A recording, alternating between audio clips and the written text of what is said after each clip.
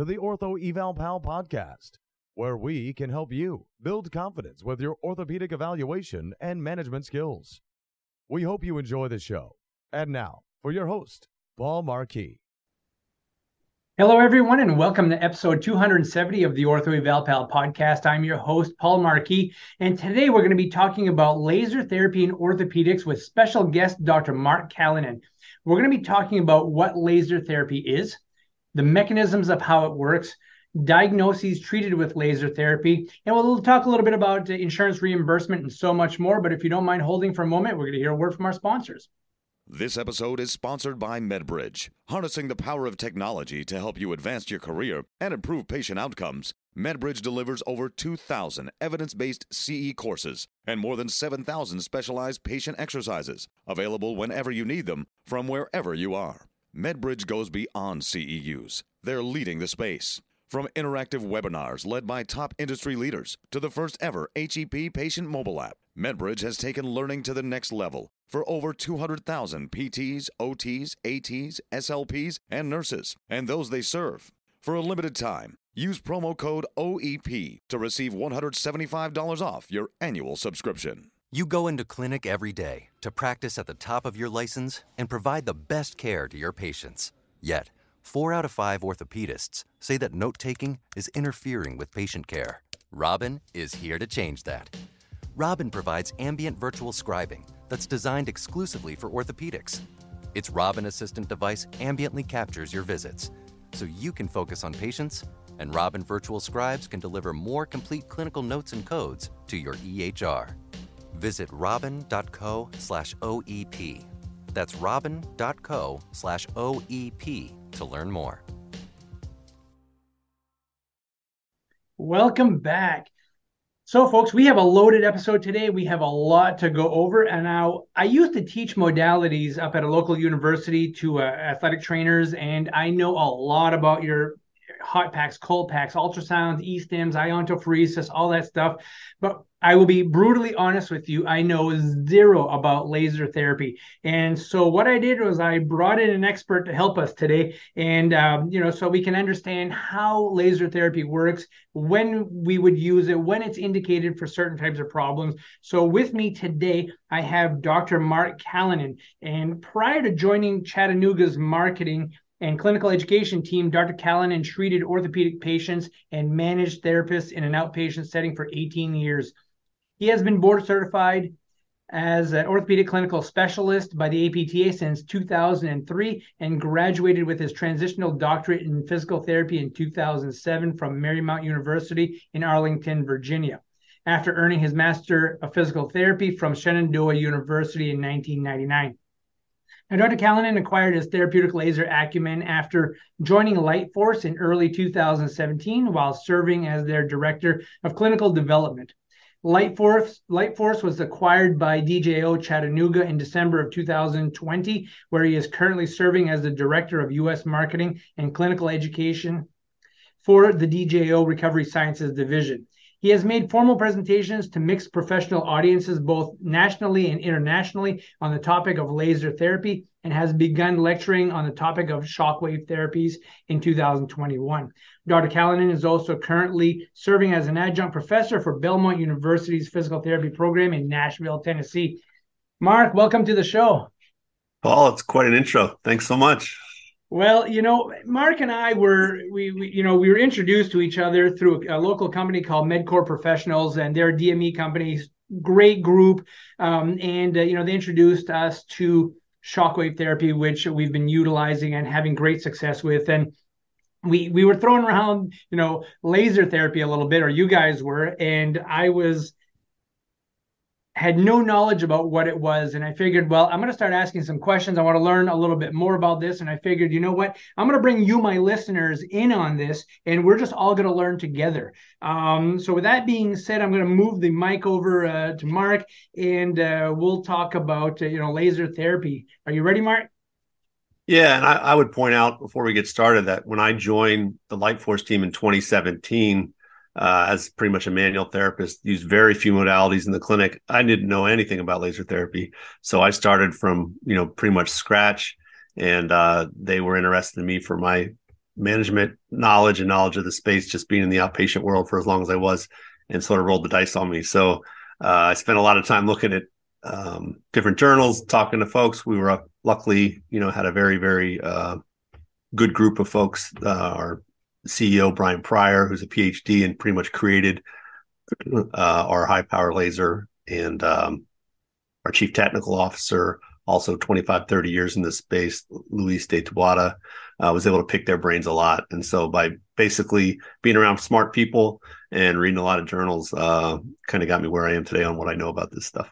Excellent. Excellent. So we're going to jump right in. So can you tell me what high power laser is? And please tell me that it's more than just a complicated heating lamp. And, if you can describe this to us. Now, I know today you probably have a few pictures for us because we are going to post this on YouTube also. So for those of you who want to kind of take a look at some of the visuals that Mark has, you can jump over to YouTube and check that out. But while we're going through that, for those of you who are just listening, we're going to do our very best to just describe it for you as we go. So, Mark, high power laser, what is it? Yeah, so in the US here, the FDA basically qualifies laser based on the power output. So if you're over, the average power output is over half a watt or 500 milliwatts of power, you jump into what they call class 4.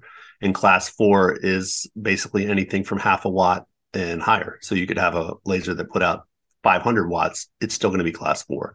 So we fall into the same grouping as, different types of surgical lasers and things of that nature. We are a therapy laser company, and that's what the equipment's designed to do. But sometimes that information gets falsely put out there that, if you're using a class 4 laser, it's dangerous, it's going to hurt people. It's not true. It's just the nature of the power output. It has to be managed by the device. And, we can get into that in a little bit. But if you go down to, class 3B and class 2, these are devices that are much lower output on wattage, milliwatts actually. And due to the nature of the fact that they're lower power, it does not create a sensation of heat on the skin. So when you put the lower power lasers, which are considered cold lasers, that's a sort of a garbage term that got, put out into the space a while ago. That's why they called it that, is because you can put it on the surface of the skin. Because of the lower radiance, the lower power density that's put on the skin, you can't feel it. So people will often say, are high power lasers cold lasers? And technically they're not, because you will feel warmth on the skin as the melanin and the different pigments of your skin absorb the light. They will get warm because of the higher power. So that was sort of the initial differentiator between the two. But all lasers fall underneath an umbrella, and I'll share my screen here to help with this, under a term called photobiomodulation. And this has been a term that's been accepted in the laser space since about 2016 actually. And what it just states is that when you put light, whether it's from a laser or an LED, that basically the body has the ability to absorb that light, depending on the wavelengths that are used. There's different things called chromophores in your body that they're sort of the light accepting components on the cells. And as they absorb the light, it creates a change in biological function and has physiological changes on the tissue. So to your question about, is it just a fancy heat lamp? Does it create heat on the skin? The high power lasers? Yes. But this is kind of the mechanism on what's going on below the skin. All right. Now, there are a lot of folks out there that are watching that are going to want to know if there's a lot of research behind this. Can you fill me in on the research that's being done around laser? Yeah. When you look in PubMed, say, and you look under laser, you're going to pull up things, for different types of surgical lasers, different types of lasers used on eyes, and a whole bunch of use, even maybe some different technical type lasers. So it's very important to use the correct mesh headers when you look. So photobiomodulation is now the accepted mesh header for laser therapy. So if you put in photobiomodulation and say low back pain and shoulder pain, you're going to get the most recent research. And so I just put in photobiomodulation, and 3,600 papers or sites came up on PubMed. And then when you put in LLLT, which is an acronym for low level laser therapy or low level light therapy, it's not quite clear on which one is used and when it is. That was the reason that photobiomodulation came about as the naming accepted mesh header. That's been around for a lot longer, and 8,000 plus hits came up for that. So if you combine those two, there's over 10,000 papers that are out there on the topic of therapeutic laser, and the number has been growing sort of like a hockey stick over the last 4 or 5 years based on some of the things that they're starting to find out. Nice. Great. Now, we have a lot of folks who are physical therapists, occupational therapists, PT, OT assistants, athletic trainers. We even have, orthopedic surgeons who listen to our podcast. Can you talk a little bit about some of the diagnoses that can be treated in the realm of orthopedics? And if there are other diagnoses like, diabetic issues or neuropathy problems and things like that, can you talk to us about some of those diagnoses that you see most often used with laser? Yeah, so the indication for most lasers that are out there, including ours, are for helping with pain on the musculoskeletal level, basically. So for OA, muscle pain, anything that's sort of on a myofascial level, due to the heating aspect and the fact that it does help address pain to come down, that's the sweet spot for light force therapy lasers. And you can apply that to OA at the knee. You could apply it to a strain in a hamstring, low back pain, anything that's involving, a nerve that's irritable. The laser has the ability to interact with that to help with that problem. So think of it as a very diffuse musculoskeletal tool that you can use in your clinic. Is it something that you typically use before or after you're done treatment? Like, let's say you're doing some exercise with somebody. Would you prep them with laser, or would you kind of finish them off with laser? Is there a preferred time during a therapy session that would be most beneficial for them to use it? So I would say the more acute presentation that you're dealing with, the more you'd probably want to start with it, because the laser has the ability to impact pain. The effect it has on peripheral nerves, C fibers for chronic pains and A delta fibers for acute pains. You can basically impact that signal that's going back to the cord in almost like a true analgesic way when you get high irradiance or high dose to those afferent nerves. So that's why it's an effective tool for both acute and chronic problems. But if you treat, say, a shoulder, that's really guarded, and you use the laser first, you might find that you pick up quite a bit of range of motion or decrease pain when you're doing your range of motion work with that person because of its ability to impact that pain. It's worth reemphasizing that in order for that to happen, you need to have high irradiance or high power, because if you're below the threshold to create these changes in these afferents, then you won't get that quick change. With lower power dosing, you generally can get impacts on pain via its mechanisms to impact the inflammatory cascade and better blood flow to the area, which will impact mediators such as bradykinin, things of that nature that will impact pain. So it's not uncommon, even if you're using a low power laser, that within a day or two, the person comes back and says, "Hey, I'm feeling better." That's kind of that mechanism. But for that quick change, if you had a high power device in your clinic, I would want to use it early. But there's also an argument at the end, say you had somebody who was more on the chronic side of things and you worked them out pretty hard, or you did a lot of manual therapy and you want to try to maybe get it so that they're not as sore. Because of the increased blood flow that the laser creates, if you did it at the end of treatment, the chances are they're probably not going to be as sore the next day. Our devices are used in Major League Baseball a lot to help control DOMs. So what they're doing with their throwers is they treat before they throw, and that helps address the sort of the fatigue characteristics of muscles. And they've done some great work on this at the University of Florida and the University of Tennessee, looking at how it impacts that.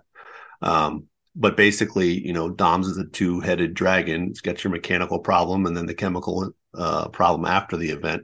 So if you can get better conditioning of the muscle and get less shearing on those actin-myosin interfaces, you're going to get less cause of inflammation. So the trainers that are really on top of it that use our stuff, they're hitting the thrower's shoulders a couple hours before they pitch, and then they treat them again after they throw, and that helps address blood flow and get better repair from the chemical aspect of DOMS that takes place. So for that, in those instances, they're using it, I guess you could say, before and after, but the rationale is that it's still helping control some of those pain characteristics that are associated with DOMS, and it works great. Sure. Now, when a patient comes in and you want to introduce them to laser, you want to do some treatment with them, how do you explain it to them how it works?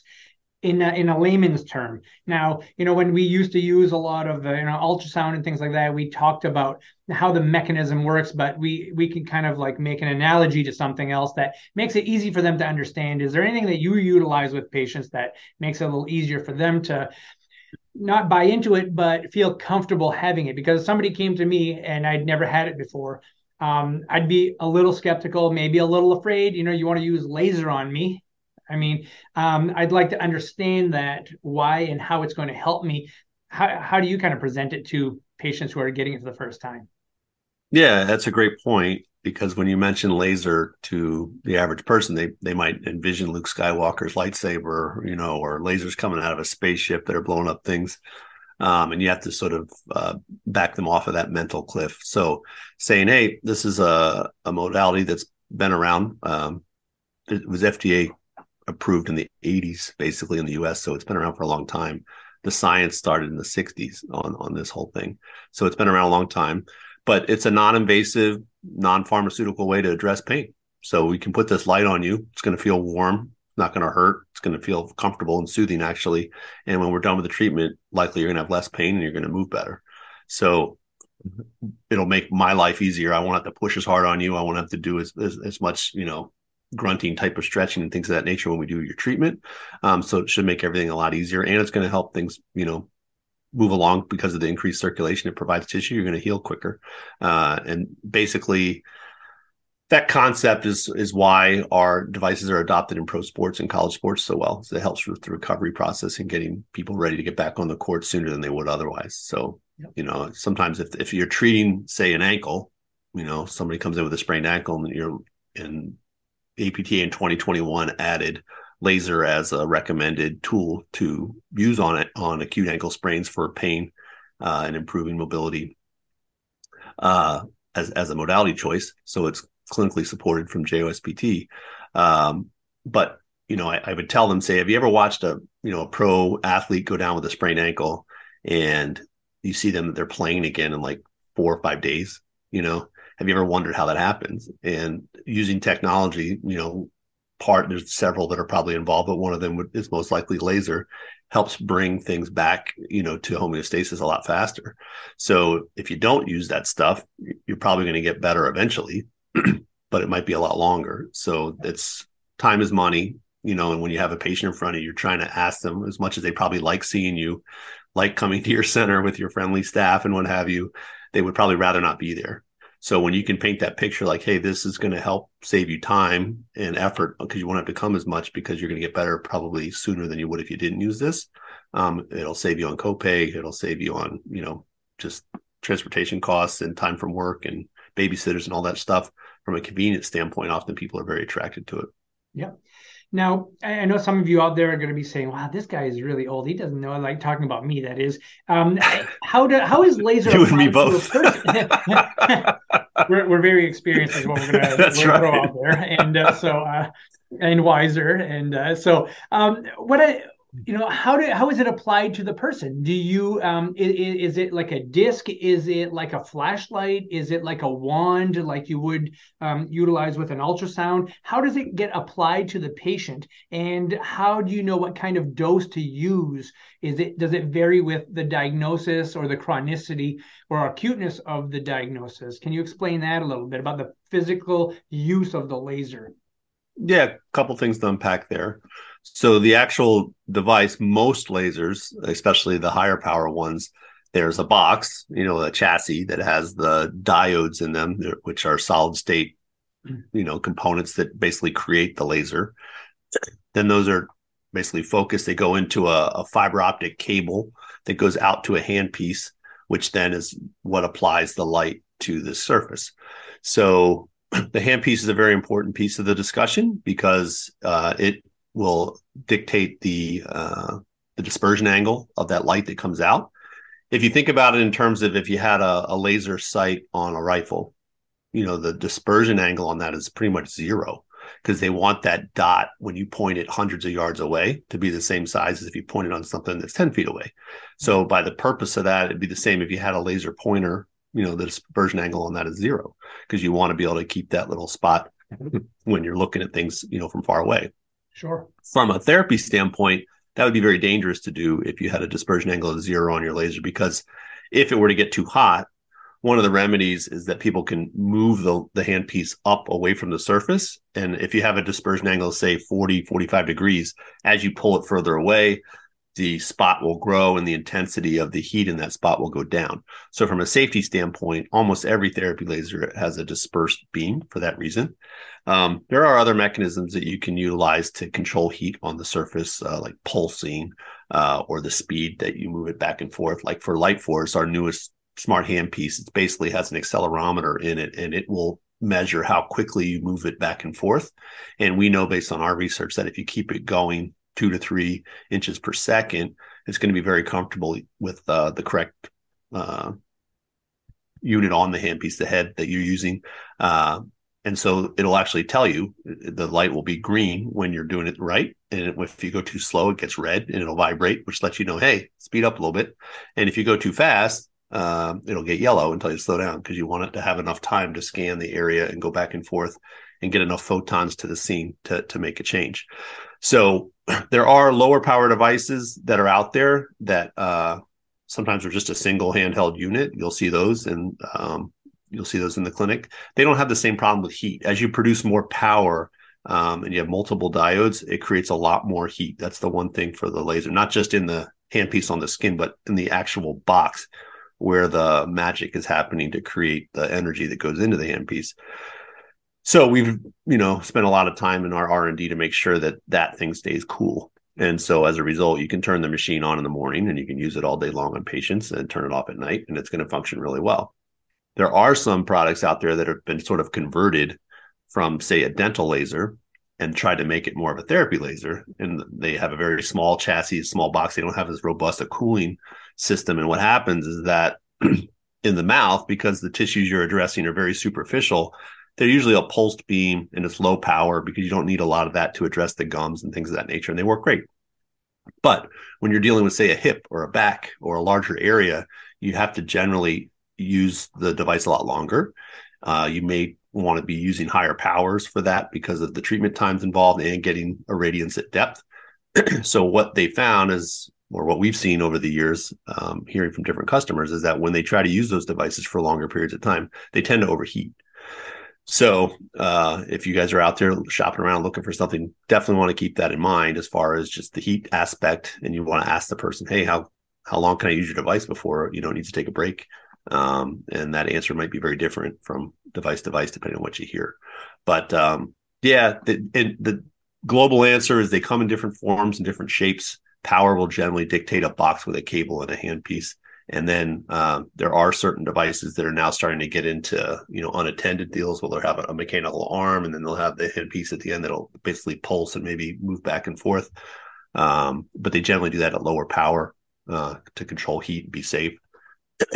So it's just a question of understanding what you're trying to get done and what you're trying to get out of your device so you get the right one. Sure. Any problems with burns, like a sunburn type of thing, or what are some of the contraindications to utilizing laser? Yeah, so knowledge is a good thing. Our devices are used for about 1.5 million treatments a month around the globe. We've never had a serious report of injury. The couple that have had some skin, injury due to heat were due to improper use. One person, I remember, they had put essential oils on the skin and then treated with the laser, and that obviously changed the absorption characteristics of the skin, so that person got blistered. But it wasn't because of the device. It was that they applied something on the skin they weren't supposed to. So generally, the nice thing is if you have a patient in front of you that has normal sensation, sharp, dull, hot, cold, lateral spinothalamic is in good shape, and it gets too hot, the patient's going to tell you, hey, it's getting too hot, and then you're going to move it away, and everything's going to be fine. But if you do have a patient that's got a neuropathy, and they have impaired hot, cold, impaired sharp, dull type sensation, those are the people you want to be more careful with, not use the higher powers, use more modest powers, possibly even pulse the device just to control for the temperature of the skin. But to answer your second question about contraindications, generally it's a very safe modality, very low risk. There's a list of contraindications that are on almost every modality, and they've included a lot of those with laser. It's not that there's tons of research to say if you do this, it's going to happen, but from a manufacturer standpoint, we have to be very conservative with what we recommend. So growth plates with children, they recommend not treating over those. So that's the distal ends, the long bones, hands, feet. You would probably not want to treat with a younger person. We get asked frequently with like Sievers or Osgood Schlatter's, which is directly over a growth plate. You wouldn't want to treat that with the laser for that reason. You could treat around the space, but not directly over that where you visualize that growth plate. Pregnant women, you wouldn't want to treat over the belly, low back, or SI area. Again, there's never been a study that said it's going to impact your fetus, but I don't think too many people are going to sign up for that study. No, so right, exactly. It's sort of a common sense one to stay away from. A known cancerous tumor. So if you had a melanoma on the skin, you wouldn't want to treat over that. When you start talking about treating for post-cancer, lymphedema, things like that, that's a different animal. And that's a discussion with the oncologist and the patient and making sure everybody's on the same page. But there are uses and studies that have shown can be applied for things in that nature. Oral mucositis is one that happens for people that have had throat cancer and they have to get radiation. They get these really nasty red sores in the mouth. There's actually an indication for laser for treating those with devices that are designed for that to help with that. And it works really well. So cancers, if it's a known localized lesion, nope. If it's more of some of these other things we're talking about, that's a question for the oncologist to make sure that they're okay with it. But that's a slightly different category. Also, if they have a sort of a lymphoma or something that's a systemic cancer, then that, again, it gets kind of gray, and generally would say defer to the oncologist on that. Right. Short of that, though, those are the big ones. If patients are on photosensitizing meds, so if they're on a Medrol series or antibiotics right now this time of year in the wintertime where people are sicker, those can tend to be photosensitizing, which would mean they're more likely to get like a sunburn reaction to the laser. So you'd want to know what meds your patients are on. If you're not sure, you can do a Google search in about 5 seconds and put the name of the med in and just put photosensitivity and hit go, and it'll tell you if it is or not. So if they are, you probably want to hold on doing the laser while they're on that medicine. And if they say, no, I still want to try it, then that's a discussion you want to have with them and let them know, hey, your skin's a little more likely to get red. And you probably want to treat with a lower power, lower radiance to minimize any chances of problems with that. Yeah. I think those are the biggies. Yep. Nice. Now, as a therapist like myself who works in a fairly busy clinic, one of my questions would be, how long does this treatment take typically? And how often do we do this treatment in regards to frequency? Any thoughts on that? Is there a big variability in regards to the time, or is it pretty standard across the board? That's a good question. So let's go to the video images. So for those of you that are listening, I apologize, but basically this graphic will help a little bit, and I'll try to walk through. But when you're talking about dose with laser, you're really talking about 4 categories. One is the wavelengths that are used. That's a very important aspect of it. The device you use is probably going to dictate a lot of that on which wavelengths are going to be utilized. So do your homework before you buy the thing. And the second will be the power density, which is a function of the power that you use and the size of the spot that's applied. So the irradiance, the irradiance is what that's referred to. The overall joules per unit area, or joules per centimeter squared, which in the literature is referred to as fluence. That is the next component. And then the last is frequency. So how many times a week, like Paul just asked. So on that last point, frequency, I would state the research is clear about one thing, is that if you treat a couple times a week as opposed to once a week, you'll get better results. They haven't nailed it as far as, for this condition, it's this many times versus that many times. But if you stack up the papers on ones that apply the laser, say once a week versus ones that apply it 2, 3, 5 times a week or more, the ones that have multiple treatments will respond better. And you're really trying to address, we didn't get into the mechanisms and what have you, but you're trying to address mitochondrial activity. So think of it as like you have a battery in a car that needs a jump start.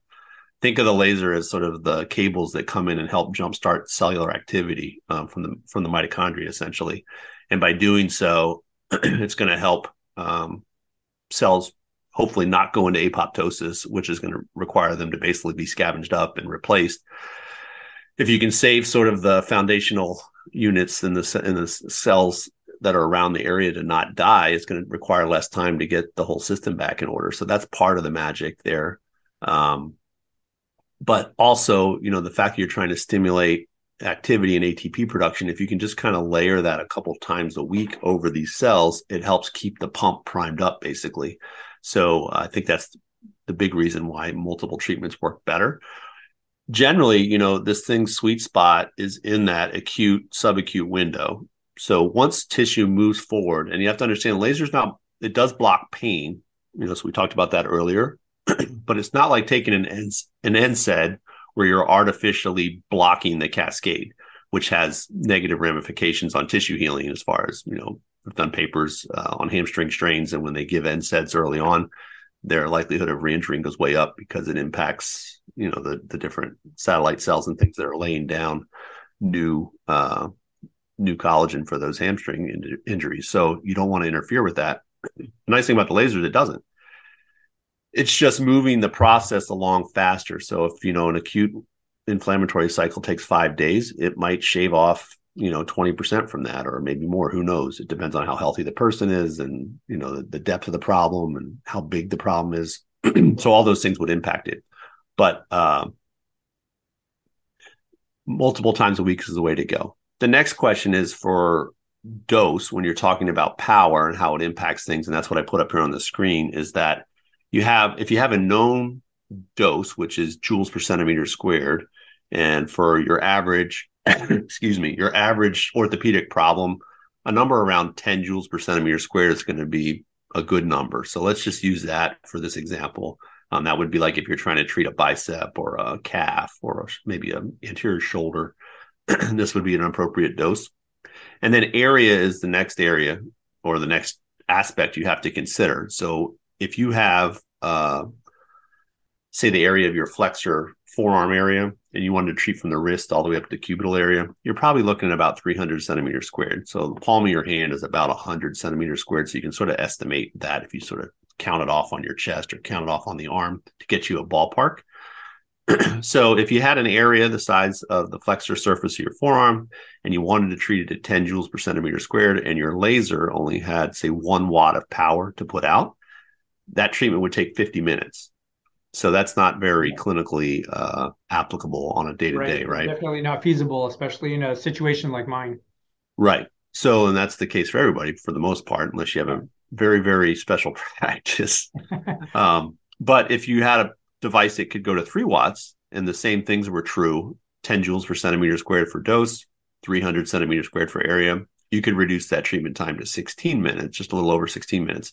But if you then had a device that had 10 watts of power, you could do that same exact treatment in 5 minutes. So having higher power can really make the clinical part of applying this much better. And I'll warn you, like, what happens to a lot of folks is that have these lower power devices. They go, oh, well, I don't really have 50 minutes to apply this to somebody. So what I'll do is just try to do this for 5 minutes or 6 minutes and hope for the best. And I can let you know that, like, the dose is real important. And a lot of the bad research that happened early on in the laser world was because of underdosing. So think of it as it's like a threshold phenomena. You have to get enough light to move the needle past that threshold. Yep. If you fall short of it, then nothing really happens. So those are the studies that go, didn't really work. Well, the question is, did it really work, or did you just not apply enough to make it work? So that's where having the right amount of power to get dosage in very easily is important, because we know in the clinic, we get busy, we're hustling, we're like, man, I think this would work for somebody, but I just don't have enough time to do, 10 minutes or 7 minutes. But if I could maybe just do this for 4 or 5 minutes, I could do it, and I think it'll help them. So I'll just try it and see what happens. Those are the type of decisions that are hard, because in your head, you're like, I remember that guy said I need to do it for this much for that problem. But the device can make that problem a lot less of a headache. So like our highest energy platform is a 40 watt laser. So you could provide a treatment like this. If 10 watts is in 5 minutes, you could do the same treatment with 40 watts in like less than 2 minutes. So just understand there's tools out there that can make the clinical part very easy. And I would let you know that higher 40-watt laser with the higher irradiance, that part we talked about earlier about reaching that threshold for changing pain quickly, does it beautifully. So from that standpoint, getting the, wow, that really helped. B, that decreased pain is going to help you range that person or have them be able to ambulate or put weight on something that might otherwise be really a challenge. All those things are going to factor into the impact on how it's going to, address how you care for that patient that day. Sure. And, on that point, the last thing I'll say is that I was at the PPS conference out in Aurora, Colorado a few weeks ago and got in a pretty heated conversation with a gentleman about how these modalities impact pain and is it really helping the problem? And, his argument was like, if you're just masking pain and then they, go do stuff and they could possibly hurt themselves or it's not really doing anything. And the point I was trying to make to him is like, look, you don't take off your clinical thinking cap because you applied laser on something and their pain is less. You still know that you're dealing with a strain or a capsulitis or a whatever that you're addressing. You still have all of that knowledge in your head as far as how long that normally takes to get them to a higher level. But it's the name of the game with what we're trying to do is to push function, push range, push things to get them back to a normal place. And my argument is like, if you can get some reduced pain, which allows them to get a normal mechanic, whether it's in a shoulder or in a leg or a foot or a knee, so that they're now walking better or they're ranging better, all that stuff is then going to be tempered by how you provide the exercises and the plan around it. Imagine if your biggest headache during your day was you had to put the brakes on your patients, right? Hey, I know you feel a ton better, but I need you to not do too much. And that is actually part of the narrative you have to have when you're using these things and you get really skilled with them, because patients will think that they're healed. Oh, I feel so much better. Now I can go.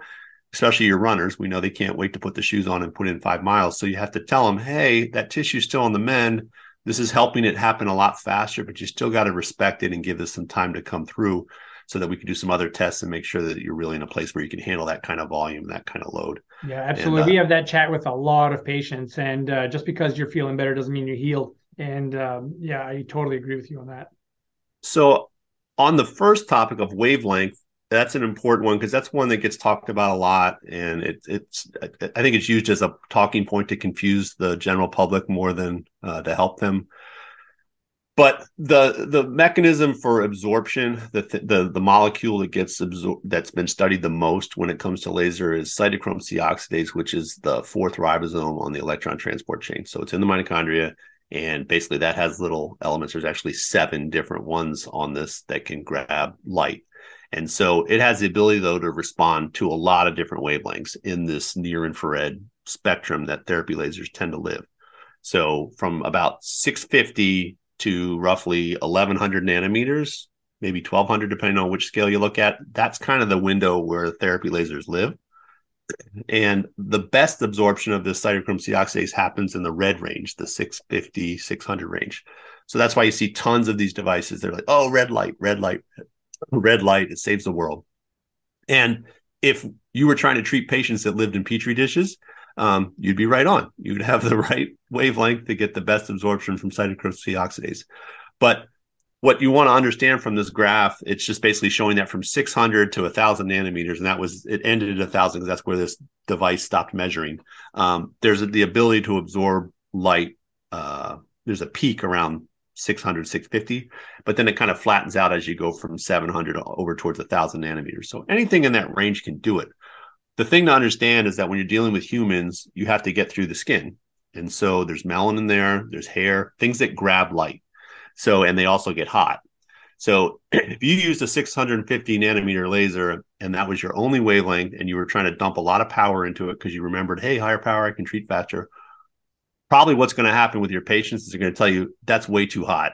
I can't tolerate it at the higher power, because you'd be getting so much absorption of that light at the skin where you have all those sensory nerves for temperature, that you wouldn't be able to use the higher power because it would be uncomfortable unless you were pulsing it or doing something else. So because of that, it's not just the temperature part that would be a problem. It's a matter of light getting through the skin to get to where you want it. Because that's the science behind this, is like, how do I get light a couple centimeters into the body to have it do something? Like when you sit on the beach on a sunny day, you're getting thousands of joules of energy on your skin, but you're not creating photobiomodulation. Why? Because the wavelengths that could actually do something, there's not enough concentration of it. There's not enough irradiance to get it to where it needs to go in an adequate dose to make it happen. So you can sit on the beach for all day long. You're not going to probably impact your arthritis in your knee by saying, hey, I'm getting photobiomodulation. Now, are you affecting possibly psoriasis on your skin or something like that? Yes, that's a different topic, different discussion. But for getting light down below, you can't. So understand this heating effect. It happens because of a lot of absorption at the skin. That's what it's designed to do. But the heat that takes place below the surface of the skin with therapy lasers, even the high-powered ones, it's minimal. Like, so once you get, even half a centimeter or beyond into the tissue, the amount of heat is very little, because the concentration of the light at that point is much lower, because you've lost so much just getting past the skin. So the wavelengths that do a good job of getting past the skin and impacting the cytochrome C oxidase, that's the important thing. And so the research is supported, and the wavelengths that our devices utilize are 810 and 980 nanometers. And people always ask, well, why do you use those?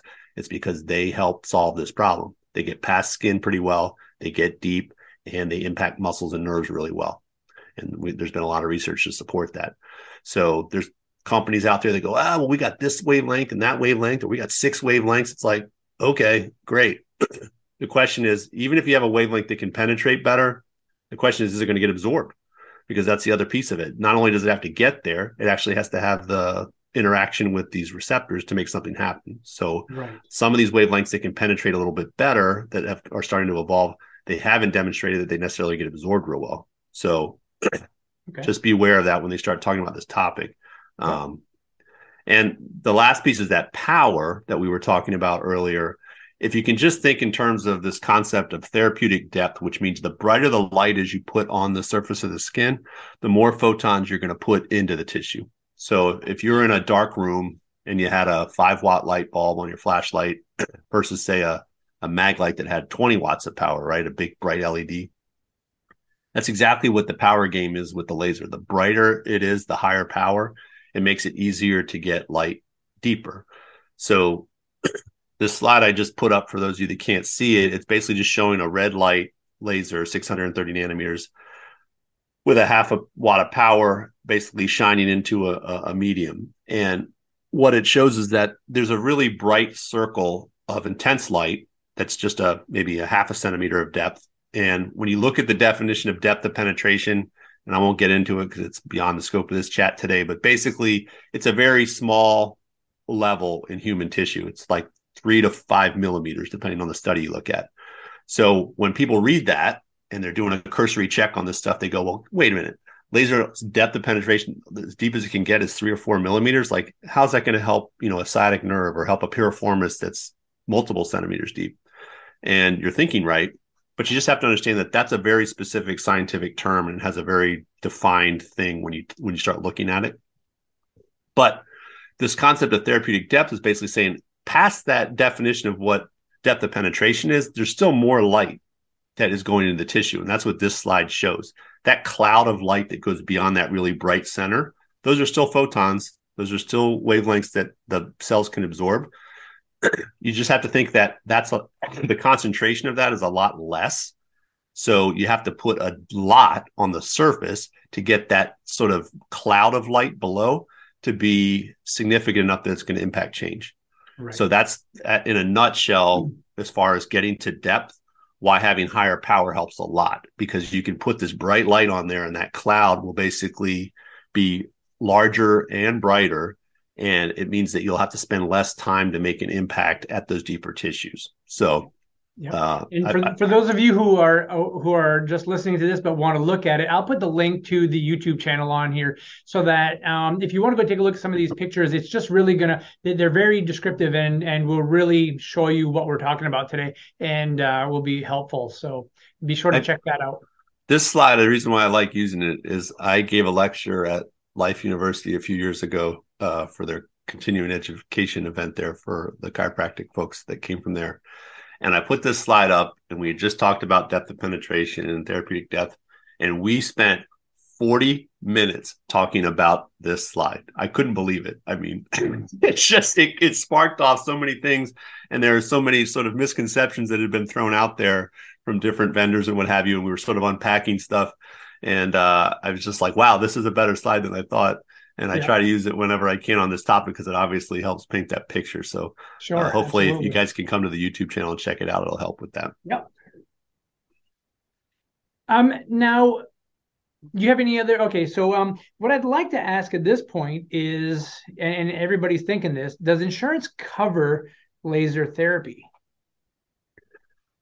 That's a good question. And it's probably one of the reasons where adoption in the US has been slow with this, as generally we kind of, as therapists, perform like, ostriches with our heads in the sand. If we don't get reimbursed for it, then it must not work, and we don't use it because it's not convenient to bill for it and get it paid for. So insurance companies generally aren't looking for ways to pay therapists more. They're doing quite the opposite. They're looking for ways to pay us less and less and less.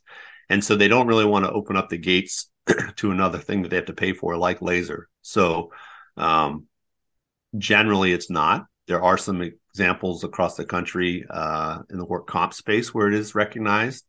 And there are some codes. So there's codes that could be utilized for that. But generally you can submit them and then they're going to come back and say, hey, we don't recognize laser. So no, we're not going to pay for it. And when you get that note, we look at that as an opportunity, as a win for cash services, because then you can say, okay, your insurance doesn't cover this, even though we're in network with them. They don't even recognize it. So therefore, we're offering this service outside of that scope. And if you want to add it, you can at this cost. So the national average is roughly about a $50 fee per treatment. It changes a little bit depending on where you live, but that's the average. And people, when I tell them that, go, oh my gosh, I can't even get my people to make a copay. How are they going to spend an extra $50? It's really about explaining it to them, maybe demonstrating it here. Let me show you how this feels and how it works. And then getting that patient to understand it, to buy it in, have them see the results of it. And then all of a sudden they put that math together about, wow, I feel better. I'm probably going to sleep better tonight because of that. Or I'm going to get my arm moving better. I'm going to get back to my golf foursome sooner, or I'm going to be able to start walking with my grandchild faster. And they start putting the dots together to make their goals happen quicker. And you'd be shocked the number of people who go, yeah, I want to do that. So it's just a matter of, you have to have enough information as the therapist to explain it to people and let them know how the thing works. You can't just go, hey, we got this laser and I think it might help. You want to try it? Like, that won't cut it. You have to have at least a minute or so of pitch to say, hey, this is how it works. Here's why I think it's going to help your problem. Let me show you how it works. And then have all those dots get connected. And then after that, if you say, is this something you want to add? That's when they'll be like, yeah, this makes a lot of sense. Yeah. So there's a bit of a recipe to it. Time and time again, we're having this big push away from modalities. From insurance companies, number one, are saying, we don't want to reimburse for any modalities anymore. They stopped reimbursing for orthotics. Now, I started building orthotics, making orthotics for patients about 15 years ago. And, most insurances do not cover orthotics. Patients come in with a serious foot problem and, we put a pair of orthotics on it. They pay cash for it. They leave. They come back in a couple of weeks and say, this is the best thing that has ever happened to me. I got my life back. I'm walking better. I'm more functional. I'm more active. And then for the next, 10 years, 15 years, I've been seeing these people come back every 2-3 years. I'd like a new pair. This is my place for therapy. It really has, its place, although you can't get reimbursed for it. I mean, I had 2 patients recently who had very difficult tendon issues of the foot. And we know that we're going toward loading programs with, isometrics, light eccentrics, proper shoe wear, orthotics, and all that stuff. And we put them through this program. And I hit a brick wall with 2 of my patients. And I don't usually, but I did with these folks, and they just were not getting better. And I said, all right, we're pulling out iontophoresis with dexamethasone sodium phosphate. We put it on him, and it was the only thing that we had done differently. Both patients came back the next time, said, I am 50% better. And that is the only thing that we did different. So I want more of it. And so, and we're doing the same thing with RPW. We got an RPW machine. We know the insurance doesn't cover it. We have people who are, chomping at the bit and knocking at the door to pay for it now because we've utilized it as an adjunct to some of our therapy. And some folks just tried it alone and they had significant improvement. So, Yeah, there are a lot of modalities out there that can be very helpful. Should it be the only tool that you use? Absolutely not, because ultimately our goal is function, less pain, and getting back to doing what you were doing before. And so, yeah, I agree with you. I think it's difficult because getting into the modality market and trying to get insurance to cover it is near impossible now, just because insurances are already against us. Doesn't matter what we are using. But I think it can be a great tool and definitely something to explore. I think it's also worth mentioning, on a couple points, is the number of authorized visits are not expanding. They're contracting. So we're really getting put under the pump to get results with less service and in less time. So with that being said, unfortunately, especially younger therapists, some programs, I think, come at it from an angle of like, you're either a manual person or you're a modality person. And that is totally the wrong lens to look at this type of problem. It's really about what makes sense, what gets results, what helps move things forward. And I think what you find after you've pushed around on thousands of patients like Paul and I have over the years is that, I had a teacher once told me, hey, I'll beg, steal, and borrow for anything that works. And, he was talking about placebo at the time, saying, hey, if the patient buys into what this is and it helps them feel better and it gets them moving right, and placebo is a whole other topic, but his point was don't poo-poo something, that the patient believes in that moves the needle, because everything that moves the needle is a big help to what we're trying to do.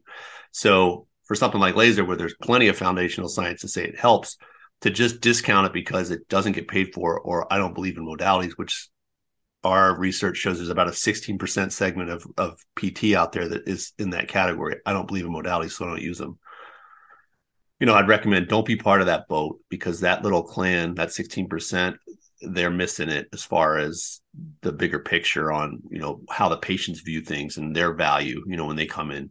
The other piece I would bring up is that, remote monitoring, there's some money that's starting to get thrown at that for Medicare. If you do it right, you might be able to make about $160 a month per patient on doing that if you do all the right things.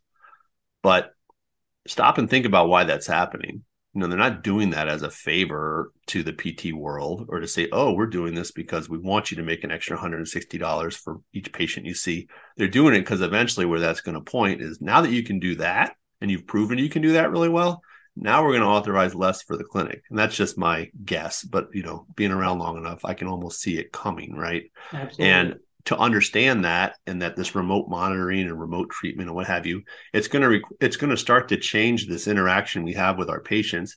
So they are going to come in for probably less time. They don't want to be there as long. You might have to do an abbreviated treatment or what have you. And these types of tools that can help change how they feel, like Paul brings up the foot patient that has plantar fasciitis. All they want is to be able to get out of bed in the morning and not have excruciating pain when they load their feet. So if you have a tool, whether it's Iono or Shockwave or laser or whatever it is that your little magic hands can't do, and it makes them start to see change in some of these problems that, like a chronic tendinopathy, like a plantar fasciitis, we all know that could take months to resolve, right? Even with the best plan of care. And some of this technology that we're talking about, you can start changing their pain complaints in days. So just imagine from a compliance standpoint, even if you're the best manual therapist and you got the best exercise prescriptions on the planet, you're probably not going to move the needle on a plantar fasciitis patient for weeks, just to the nature of how it heals, right? So if you could add a bullet in your gun that could allow pain to get impacted in a meaningful way, where they come back in a couple of days and go, wow, like Paul's patient, I'm 50% better after you did that one Iono thing. I want it again. That's the type of thing that these technologies and this research does. And like we pointed out at the top of the show, there's 10,000 studies out there on laser. Like, it's obviously doing something that people would not continuing to be looking at it. And the body of research is growing in a whole bunch of different areas. So it's not like it's had its heyday and it's dropping. No, it's just kind of getting figured out. Yep. So just because, the initial topic we talked about where you're not getting reimbursed for this, don't take that as it's ineffective, because that's definitely a confluence that's not true.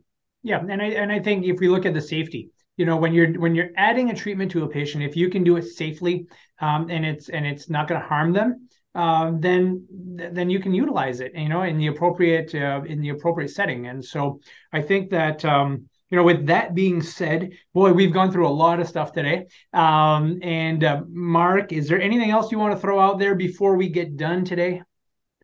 No, I really appreciate the opportunity just to share some of these thoughts. It's always great, hopefully, to reach a few new people to get them around the concept of what, this technology can do. Yep. I'll just put my contact information on the screen. If you want to get any information about a laser and a demo or anything for your facility, you can call our number at 877-627-3858. And you'll get in touch directly with somebody that can set that up for you. If you want to get some more information on laser and how it works and some different webinars I've done and, different treatment videos, you can go to lightforcemedical.com and check that out under the resources tab. Got all sorts of fun stuff in there that you can check out. You'll be a pro after you watch 2 or 3 of these things. But if social media, also put those up there in case you want to follow us to stay abreast of what we're doing and how we're doing it. You can do that. But look forward to hearing from you guys, and any way we can help as far as getting you introduced to this, be happy to do it.